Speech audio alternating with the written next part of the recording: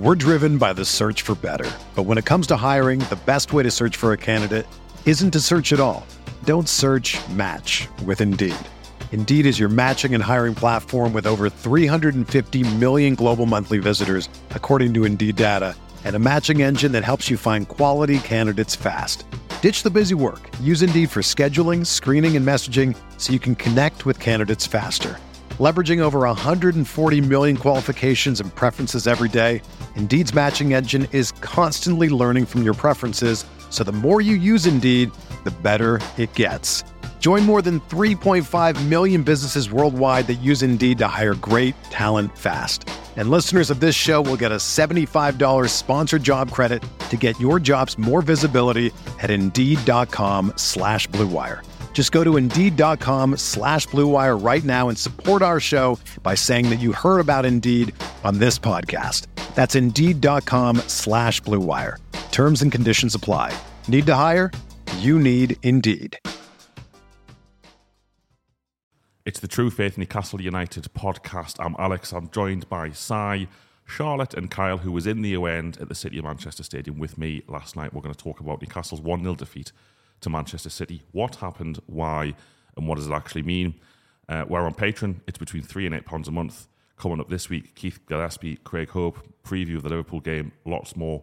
Come and join us. You also get these shows advertisement free. Would love to have you along. Si, Manchester City 1, Newcastle United 0. Thoughts? I'm okay with it. I watched the Eddie Howe extended press conference post-game, and he uses the word disappointed about 18 times. So he was obviously disappointed, and I understand why people were disappointed. But ultimately, you've got to say that a 1-0 defeat at the Etihad isn't that bad. I don't think we were at our best. Man City were very good for spells in the game, but I would also say that that's not the best they can play. But it was just one of those games. You either get two types of matches out of what I'll call top four fixtures, because we're in the top four. You either get the 3-3 against Man City last season at St James's, where both teams are just pretty much gung-ho, end-to-end, barnstorming match, or you get this cagey kind of one moment's going to decide the game kind of affair, and that's what it was yesterday. I think the goal was sloppy in many ways, and we'll get into the details of that. But otherwise, I'm kind of like, I'm okay with that. Eddie Howe's talking like he's disappointed. It's like, he doesn't think it's acceptable to lose 1-0, even if it's Man City, compared to the previous manager. That's just so nice to hear. No pat on the back for losing by one goal. But I don't. I'm going to caveat my mood on this as to the 8 o'clock Saturday night game, because I was pretty pissed when I watched the match.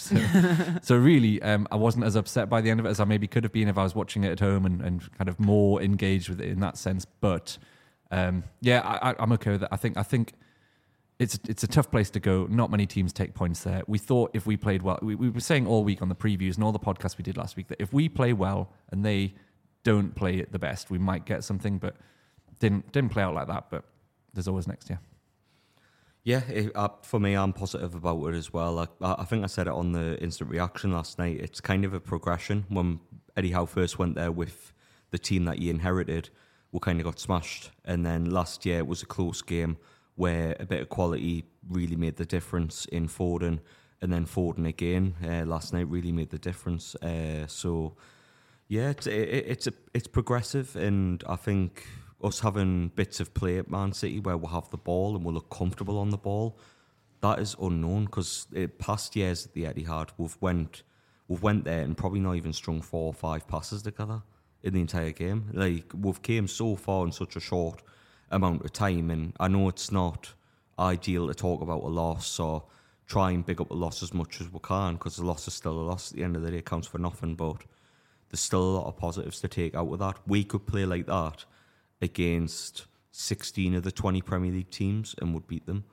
And I like, in these big games against the big teams, you need your big players to stand out. And I think you mentioned it last night, Alex, where we just didn't have that extra bit of quality that Man City do. If Newcastle had a Bernardo Silva level player on the right hand side, for example, we get a draw or win that yesterday, despite the performance. And yeah, it obviously, I'm not digging out Miggy or anything like that. I thought he played well running off the ball and making runs. It was just that final end product and being that little bit more ruthless. But we weren't that, and we're still a little bit away from Man City's ruthlessness. But yeah, it was a close game and all. But yeah, we've still got a little bit way to go to catch Man City, I think.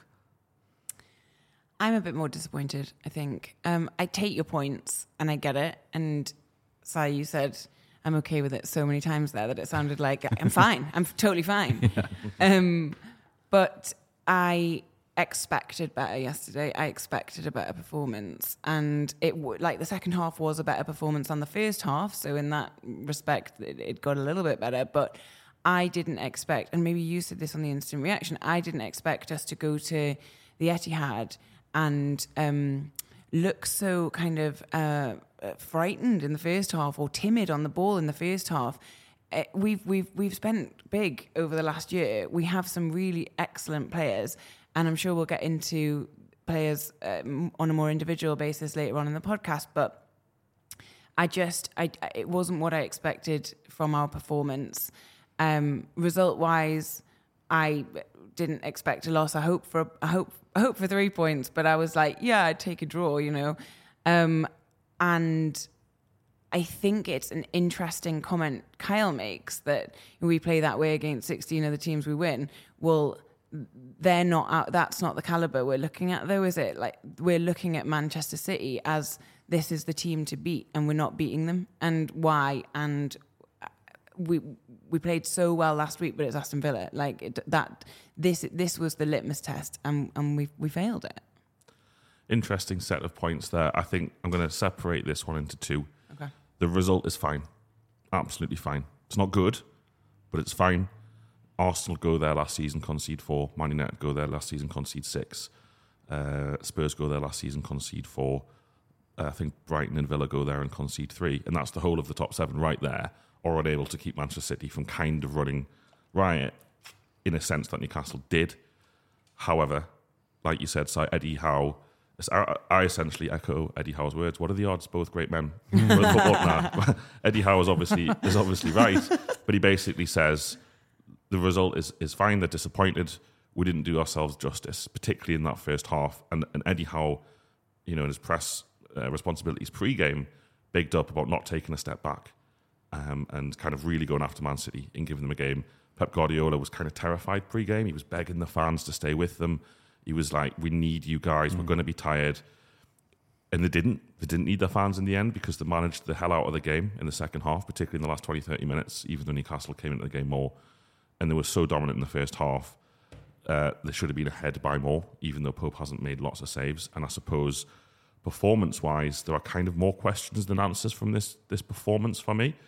I take your point, Charlotte, about we've gone to the best, and they are the best, probably in the world. They did the treble, did you know? Yeah. So I forgot, listener, viewer, colleagues, I forgot that this was their first home game after winning both the FA Cup and the Champions League. They haven't played at home since. So it was their opportunity to celebrate that. And he just kind of, because you're so Newcastle United focused, completely forgot this was like a party. There were people at the ground hours before. There were replicas of those trophies, like not just around the ground, around East Manchester in various parts. You walk past a fucking Premier League trophy, like FA Cup, like relentlessly. And then you got to the ground, they had their own version of Cellar fireworks, but outside the pitch, outside the ground, massive things everywhere of these trophies. And you're like, fuck, I totally forgot that they did this. Yeah. So it was a real celebration atmosphere. Kickoff actually started late because of the bullshit thing they put on the pitch. I was foaming. Points deduction. Should have been 3-0 down before the start. Really 3 minutes past 8. It's late enough. Late enough, Manchester City, without further delays. But ultimately, we haven't gone there and done what we're good at, and that's a shame. And I'm going to talk about more in part 2 of the show and the questions that raises. But I share Eddie Howe's frustration, and I think someone saw Mad Dog during the second half, like basically swearing to himself probably, we've been so fucking shit on the ball. Yeah. Ultimately, we're a really good side, and walking away from that, me and Kyle had Manchester City fans saying it was like, you'll definitely finish top 4 because no one gives them a game. Because literally at home, Manchester City, apart from like the odd freak result, like Everton getting a draw there and Man City having 30 shots on goal, all of their games are processions, and it wasn't a procession. And Newcastle were in a game, and Manchester City at full time were like jubilant. And I suppose that sends its own message. Having said that, there's just, it's great to get this one out the way, but we won't get that chance again to try and impose our game on them, as good as they are. Yeah, I think I'd like to caveat my original response of the occasion, the result, losing 1-0, second game of the season, away at the team that probably will win the league again, is okay. But I agree, the performance wasn't as good as we thought it would be. We spent, like I say, a week previewing this one, talking about it's the best time to play them. Everything had kind of aligned. They were playing in Greece on Wednesday. De Bruyne injury, everything just felt like this was a chance, and it does feel like an opportunity missed. I just don't want to crucify the players for having an off day at a really difficult ground to go against an unbelievably good team. I don't think we need to crucify them, but I do think it's important to kind of think about this and think about what does it mean. Like the way that I'm looking at this game is how does this contextualize this journey that we're on? How does this, what does this mean in that sort of piece of what piece of the puzzle is this? And I think it's I don't want to dig anyone out necessarily, but there are, like Alex says, I agree with you. I think there are questions that this threw out that more than answers. There's definitely stuff to analyse, and I'm sure we will. I just think, 1-0, that's all right. It's a 1-0 that we're all disappointed with. It's a 1-0 that the manager and the players are disappointed with. No one's coming away from that stadium in that coaching and playing staff giving themselves a pat on the back for a job well done. They're disappointed, and there's questions to be answered about why we didn't do as well as we could have done, but I think the effort was there. I think it just didn't really happen for us. Like all early season results, their context will be defined by what follows. If Newcastle United don't beat Villa or Brighton, then this bad start of the season, this performance probably actually looks worse. If Man City go on to do what we probably think they'll do and maybe get 100 points this season, then it will look even better, particularly if they start scoring record numbers of goals at home. So we'll see. It was a really frustrating one to be in the away end because we didn't do us. Forget about Man City, who were great in the first half. Wow. Like, just an absolute elite level of football and game management, and the amount of mental application our players have to put in to just remain in the game and work out what City are trying to do. And we're going to talk about some of those things City did to negate Newcastle's strengths later in the show. But it just felt like it was an opportunity missed. And I suppose as a podcast host, you can't sit here doing podcasts all week on Patreon and YouTube stuff saying, what a time to play them, this is our chance. And then kind of say, well, 3 cheers for us for only losing 1-0, even though objectively that is a good result at that stadium against this opposition. So we'll talk about it more as the show goes on. We're going to end part 1 there. Some adverts coming up now. If you don't listen to the adverts, it's only £3 a month on that tier to listen to this podcast without any adverts or even me referencing them. Back after these. We're driven by the search for better. But when it comes to hiring, the best way to search for a candidate isn't to search at all. Don't search, match with Indeed. Indeed is your matching and hiring platform with over 350 million global monthly visitors, according to Indeed data, and a matching engine that helps you find quality candidates fast.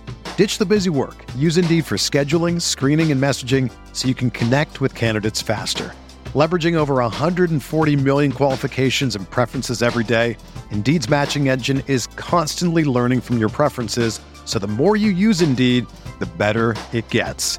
Join more than 3.5 million businesses worldwide that use Indeed to hire great talent fast. And listeners of this show will get a $75 sponsored job credit to get your jobs more visibility at Indeed.com/Blue Wire. Just go to Indeed.com/Blue Wire right now and support our show by saying that you heard about Indeed on this podcast. That's Indeed.com/Blue Wire.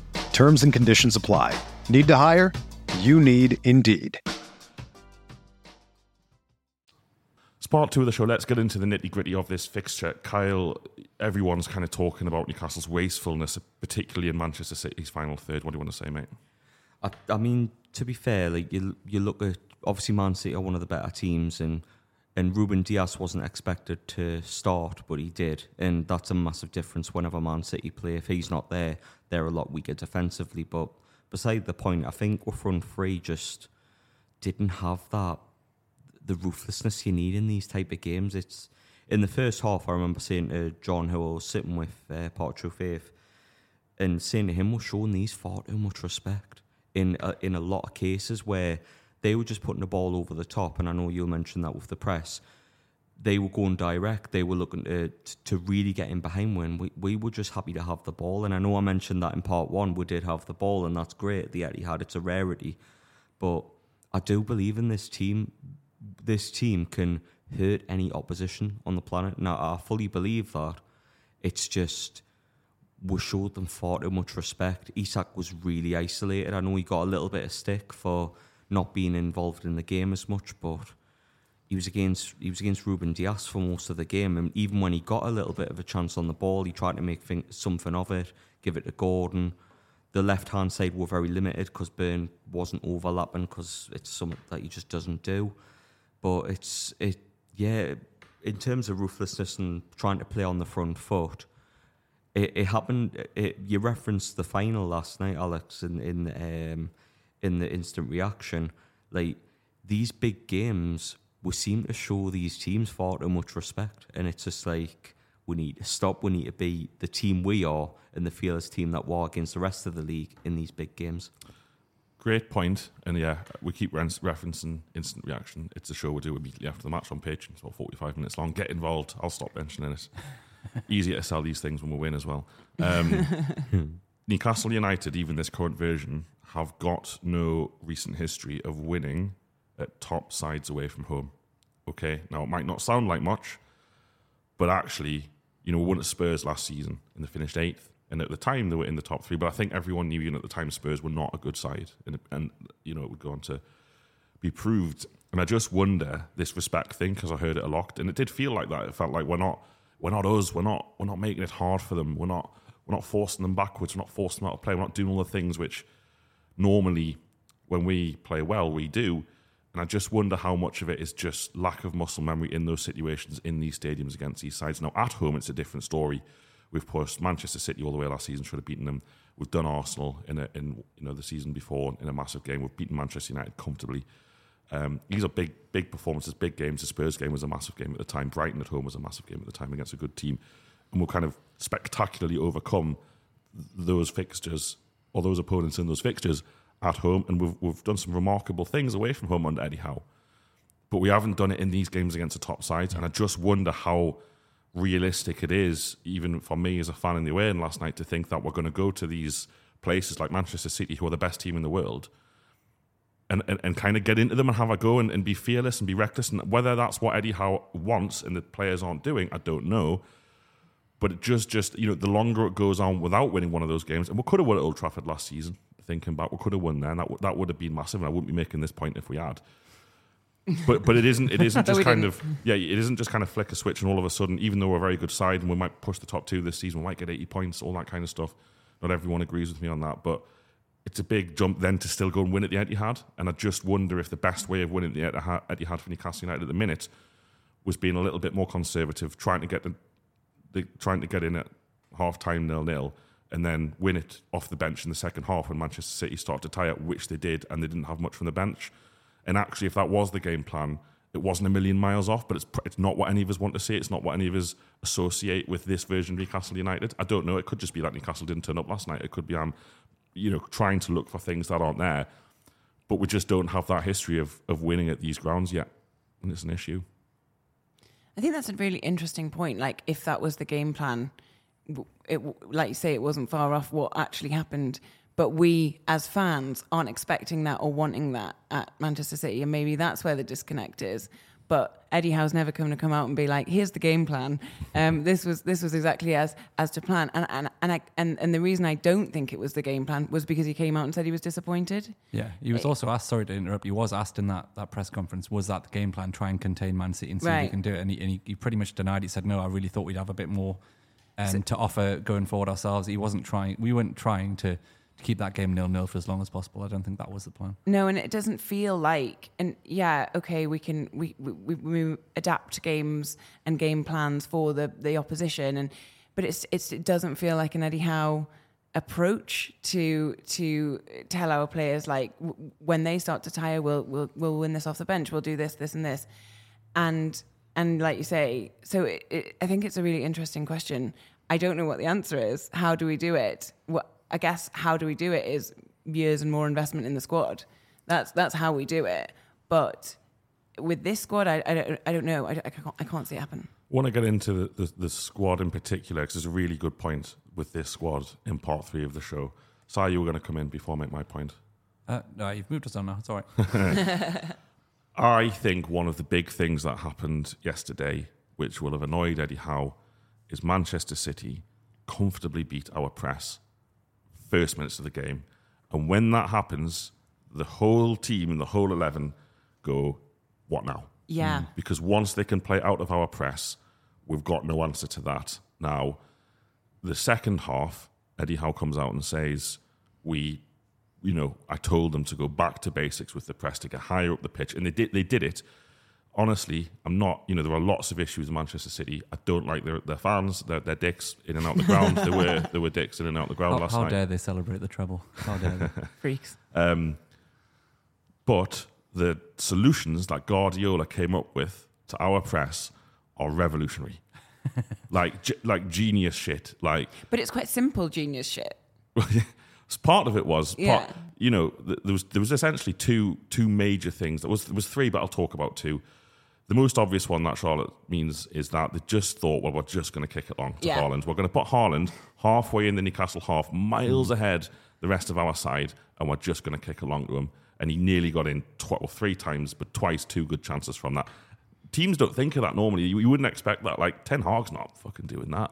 And it is because he's got Haaland, who's this superhuman freak of a footballer who is able physically to exploit that. But that was one way of beating the press. But the other way, where Newcastle would creep further and further forward, close off options from Edison, and you're thinking there's no way out here. And then all of a sudden, the two wingers, Foden and Alvarez, essentially run into the middle of the pitch, and Edison plays genius balls through the middle of the pitch, along the floor, or chips to those two players, and we just did not have an answer to it. And it totally threw the game plan. And that's when we're talking about what was the game plan, you have to trust Eddie Howe and think, we meant to press them high, but as soon as Man City started beating that press, and they beat it easily in the first half without this kind of higher level shit that they did in the second half, I just feel like, again, we don't have the experience in these grounds at these places of being able to think, right, what's plan B? What do we do now?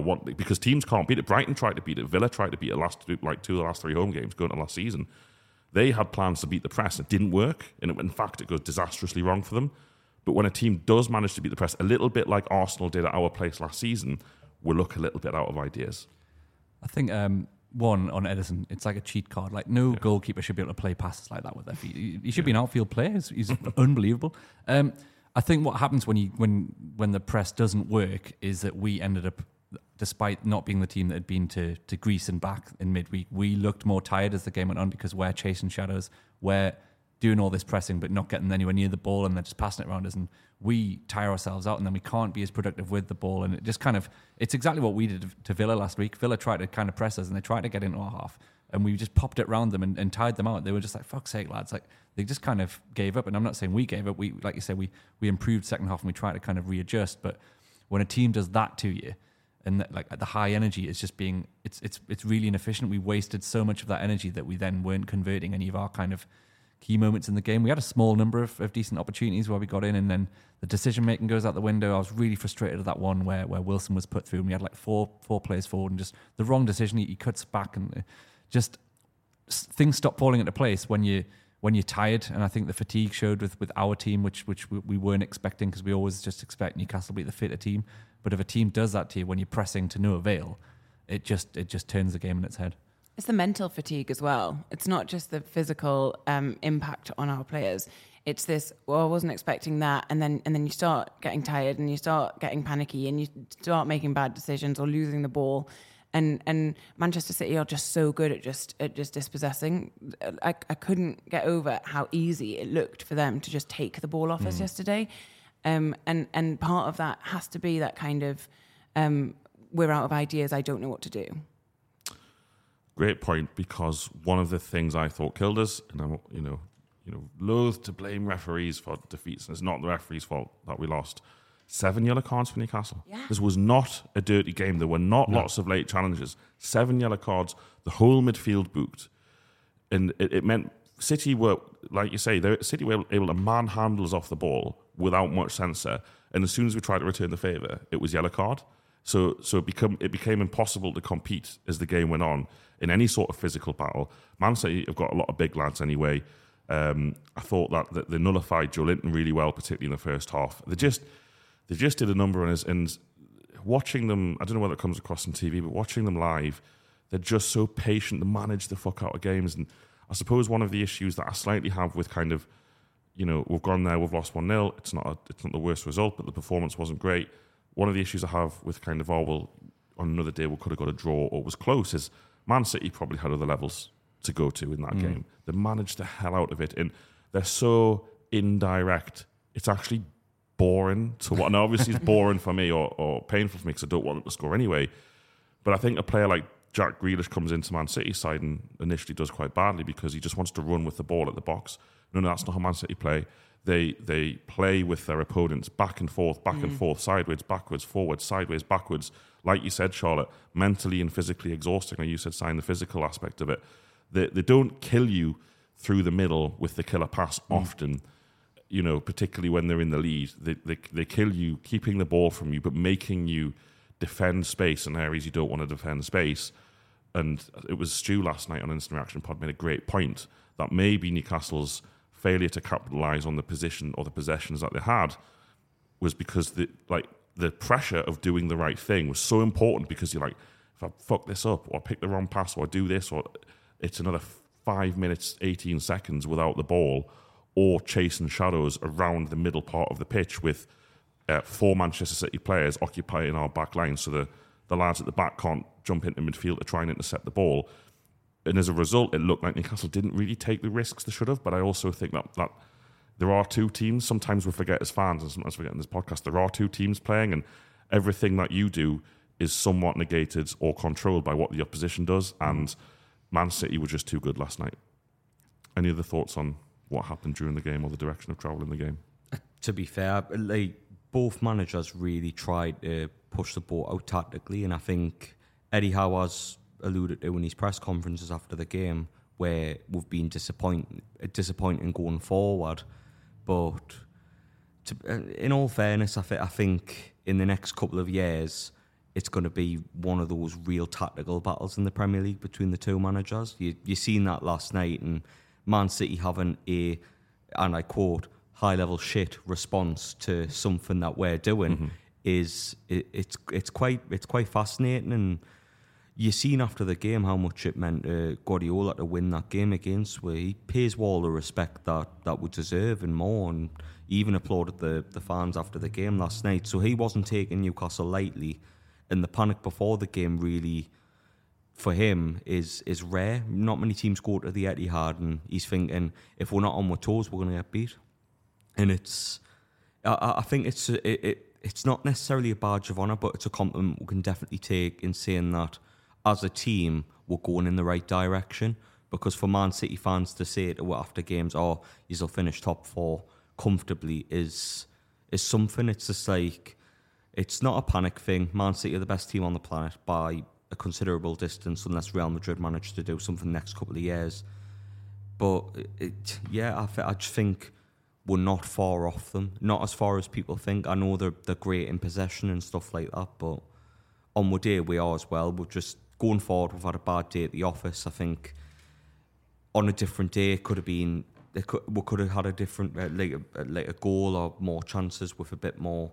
Any chances? Yeah, any chances with a bit more conviction. But we're not as far as people think, and I think, honestly, we did all right yesterday. Obviously, a loss isn't great, but Man City are the best team in the world. Party day from winning the treble, UEFA Super Cup, FA Cup, Premier League, all that. It's ridiculous, really, and that's what we're having to catch up to.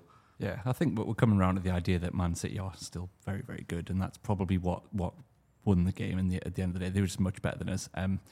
I think the reason that is so important is, other than the press stuff and the things that we didn't get right, you kind of forget that a team like Man City, you get like half a second less. In Premier League terms, that doesn't sound like a lot, but it's huge on the ball, half a second less to make the right decision. Bruno's guilty of this, and he has been in a lot of the games against big teams, is taking a bit too long on the ball and not releasing it quicker, and that was the case across the pitch. We don't appreciate that Man City are going to be on you.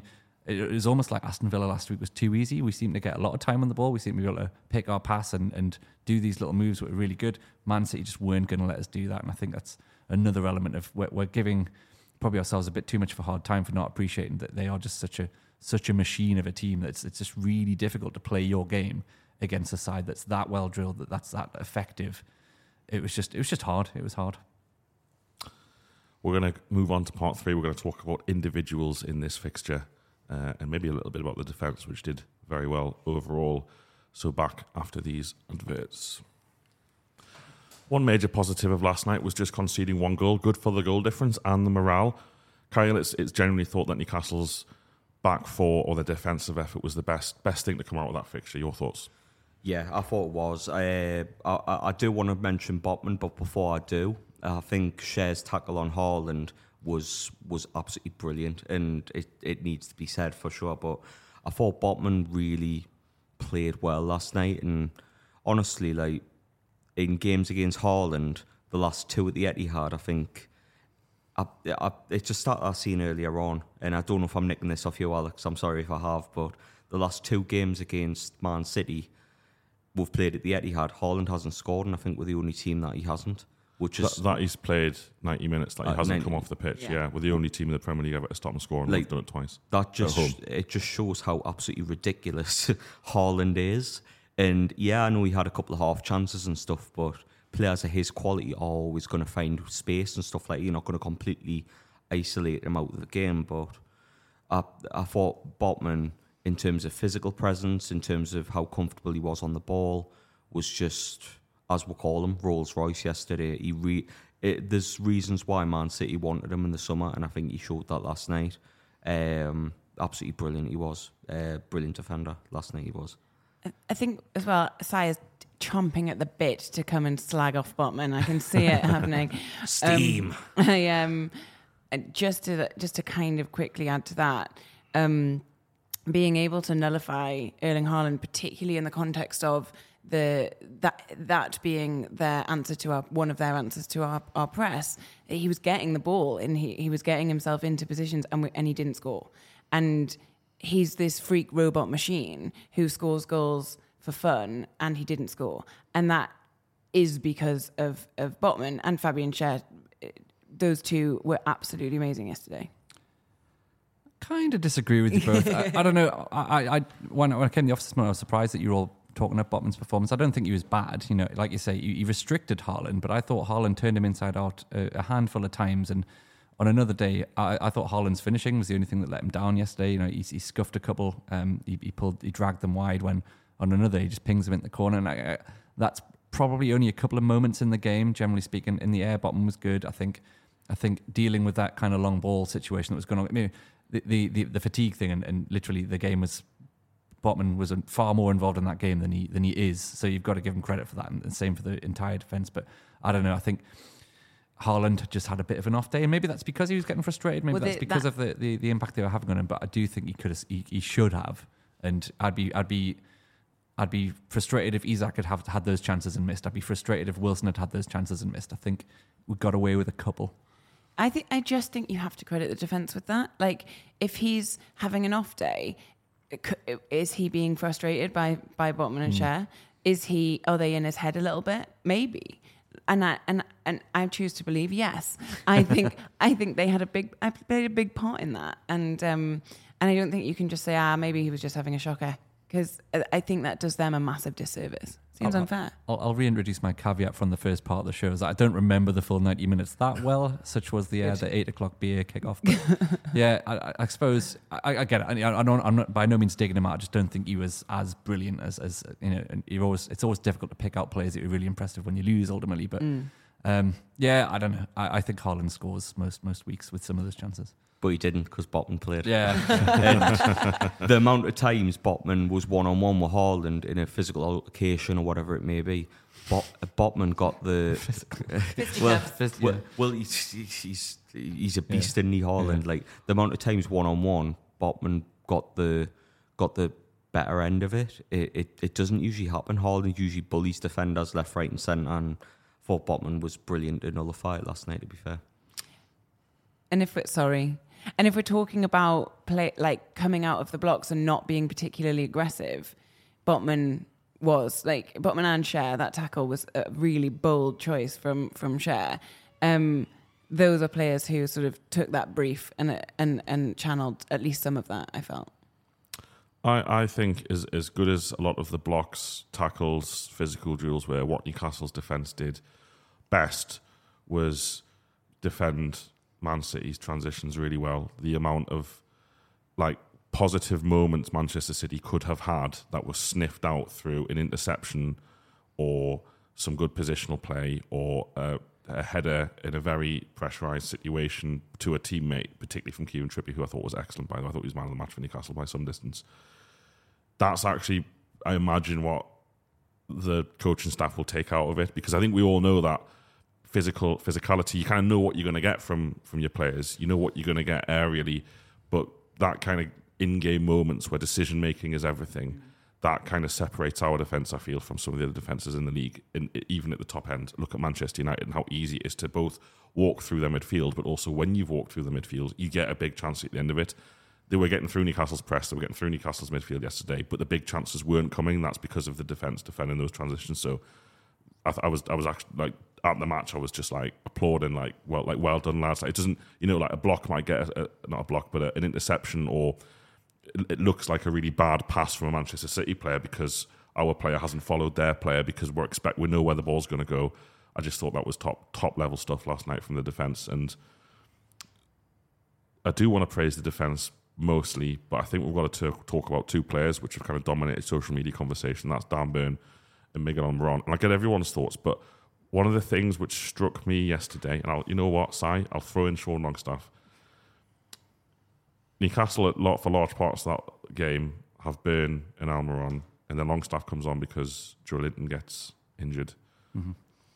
The difference in technical quality of those footballers to not just their teammates, but the opposition, is magnified in these fixtures against this opposition, because you have to be so perfect on the ball, and they just weren't. Now, Longstaff didn't start the game, and he's been injured, and he had missed a lot of pre-season, so I leave that to one side because he hasn't had loads of minutes, but I was really poor when he came on.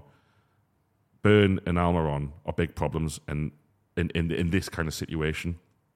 Almiron's a more interesting one, which we'll talk about, so we'll do Burn first. But I was at this fixture in the away end in March, the week after the cup final, and Phil Foden killed Dan Burn and won the game for them. And I've been there again, and Phil Foden's killed Dan Burn and won the game. And that's just, as a fan, that's frustrating. Now, if you look at the three areas where most Newcastle fans would say we need an upgrade in quality before this season, they would look at Longstaff's position, as good as he was last season, but in terms of quality of footballer, they went and got Tonali. They'd say left back. Well, we've just gone out and it looks like, but not confirmed, signed Lewis Hall for, 33 million? Including 27 add-ons? in add-ons. Yeah, so up to £33 million as an 18-year-old. So it looks like the club, the coaching staff also have identified those positions, and in terms of quality, thought we have to go and improve.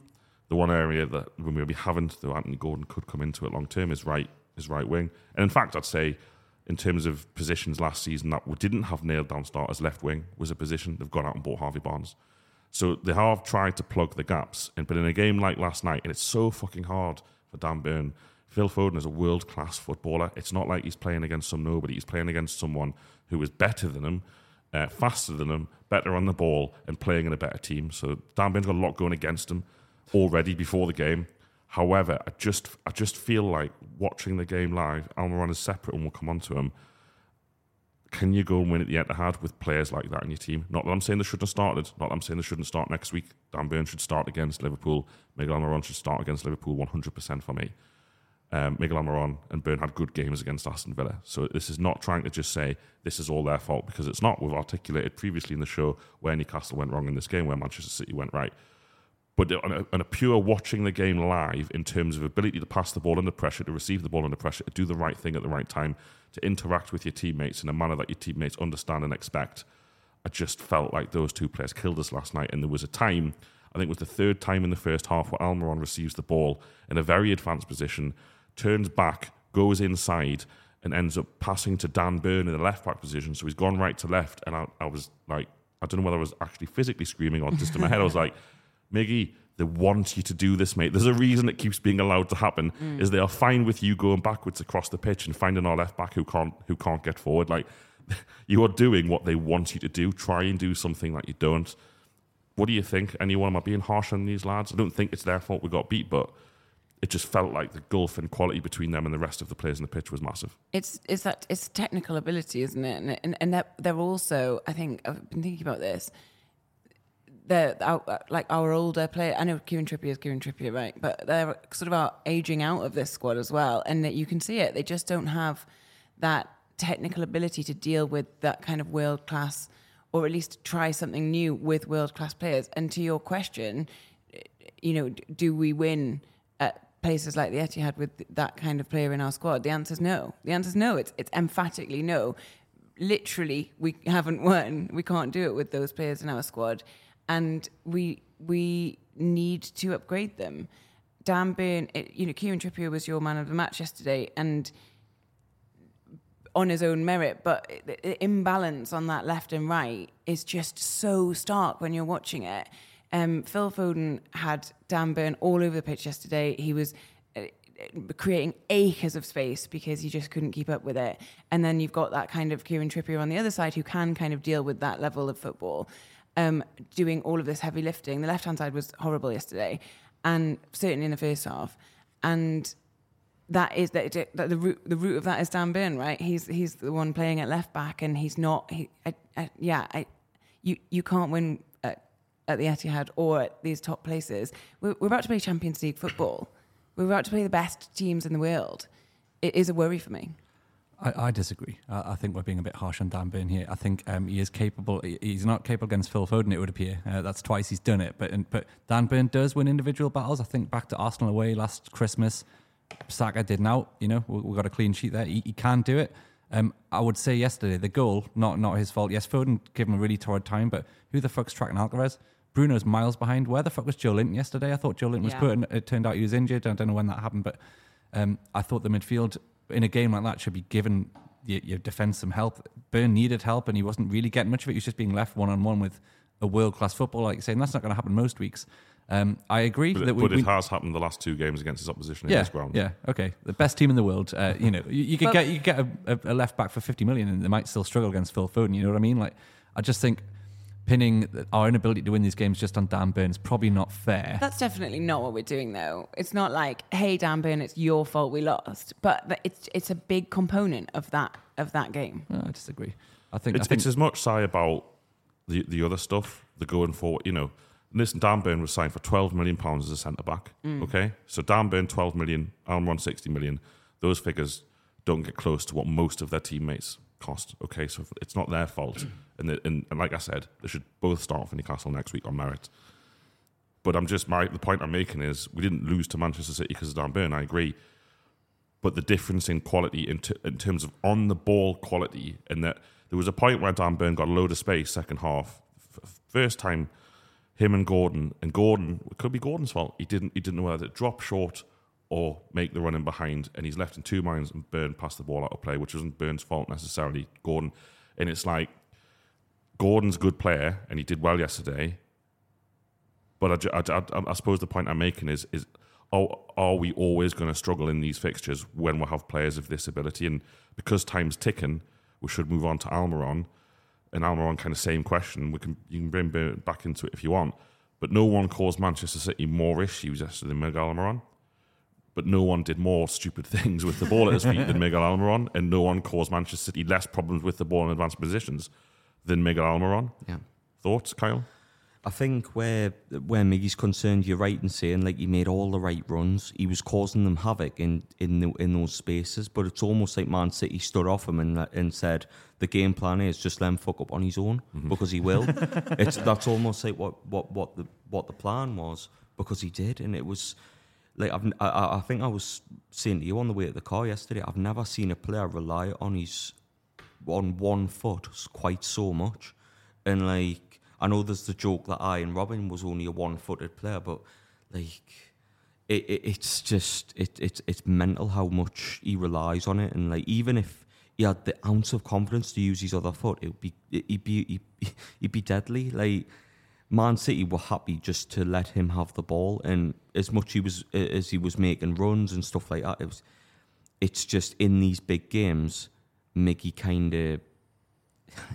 It's horrible because I just don't I really rate Miggy as a player, but he stands out like a sore thumb quality-wise. I think, as I say in part one, if we have a Bernardo Silva level right winger or Phil Foden, we get a draw last night, we get a win. Like, that's the difference between world class and very good team. And at the minute, we're a very good team playing against a world class team, and it's harsh on me because I think he had the great season he had last season in terms of his goals, and he does run a lot off the ball. And in terms of defensively, you kind of ask for more from a winger. But in that final third, like, we just really struggled last night, and I think if we just had that bit more ruthlessness and had that little bit extra quality, you definitely get goals from yesterday, as bad as we were execution-wise going forward. I think you're right about the Miguel Almiron position being one where we now don't have the depth unless you do start rotating players like Gordon or, I don't know, like Joe Linton. If you really want to start getting adventurous, I think of that game against Brentford where he cut in from the right and took on about 3 players and smashed it through the keeper. It's a tough one with Miggy because we all love him. No one dislikes him, and he'd be class at home again next week, I'm sure, because he seems to thrive. He's a very confidence-orientated player, but he's never been a skillful ball at the feet kind of player. His whole thing was his pace and his like energy, and when he's on it, his finishing is good. You know, he can hit a shot, albeit cutting in on his left foot is the only way you can do that. But unless it's a ridiculous looped ball from Bruno where he's volleying it left, right, and centre, but. It's weird. I look at Miggy and he stood out when Rafa first bought him as the fastest player I've ever seen, but he's not even probably the top 3 fastest players in that starting lineup now. Like, you've got like Isaac, Wilson, even Murphy probably faster than him. Barnes and Gordon. I reckon Miggy's faster than them all. You reckon? Yeah. I don't know. He doesn't stand out as being our pacey player anymore. Maybe I'm doing him a disservice. It's just that he has other fast players around him now. So it's not about just getting Miggy in behind with that pace, even though it could have happened a couple of times yesterday. But yeah, he's never been capable of, unlike an Isaac who had a disappointing game yesterday, but was marked out of it really well by their defenders. He lost his individual battle. I think it's fair to say, Isaac. Miggy can't do that. He can't get himself in a position and find a way out of it with the ball. He has to. He plays on instinct, and you don't get a chance to play on instinct against Man City. So in these kind of fixtures, I agree with you, where he's not going to impact that kind of game very often. It's tough because I love him, and I think he will still play a big part of the season. He's a very good squad player, but he is actually probably, to your point, of not suited to that kind of fixture. Thoughts, Charlotte? I can't really add much more to that. I really like him as a player and a person, so it is difficult. But yeah, you're right. He's all about pace. He's all about kind of trying to draw players away. He's sort of better, not better, but good off the ball as he is on the ball. But it's that decision making, it's that final third, it's that end product. He just doesn't have it, and we needed that, and we needed some creativity yesterday, and we didn't have it. We didn't have, like, you know, to hark back to earlier in the podcast, there was no plan B. There was no what do we do now, and a more intuitive or slightly more technically able player makes better decisions in that position. Like you said, he kept passing back to Dan Burn, and they just let it happen. Like, a different kind of player, a more able player, would be like, why is that happening? Oh, not I'll do it again. That's easy and nice. So I really like him. I think he does a lot for us against lesser opposition. He's troublesome, especially against opposition that isn't as physically fit as we all are. He's a really difficult player to play against. But in a game like yesterday, again, to the kind of Dan Burn point, he's not the player that's going to take us forward into beating teams like City. Yeah, one thing which counts against Almiron is he's playing all his football with Trippier behind him, who's world class. So that might make him look better. Let's see. I'll back him to bounce back. I thought he was really good against Villa. Let's see what happens against Liverpool next week. It's another big test for Burn, considering Liverpool's front line next week. We will have, of course, a full podcast the night of that fixture out. I just want to say something about Elliot Anderson really quickly. Yes. It wasn't in terms of actual outcomes that he affected, but the fact that he was one of the few players who, every single time he got the ball, his first touch was a forward touch, and he asked questions of Manchester City defenders that they didn't like answering. He gave the City left back more to do in the short time he was on the pitch than players that he replaced. And I thought he was great. And it's, if Joe Linton is injured, and we don't know how bad that injury is, I think Anderson has a really good shout to be the first cab off the rank to come in and play that position against Liverpool. So well done to him. We're going to leave it there. Thanks to you three. Thanks to everybody listening and watching on YouTube. We'll be back, like I said, post-Liverpool. We're on Patreon. It keeps this stuff going and free to access for everyone. So please come and support us on that if you like what we do. Thanks for listening. Bye-bye.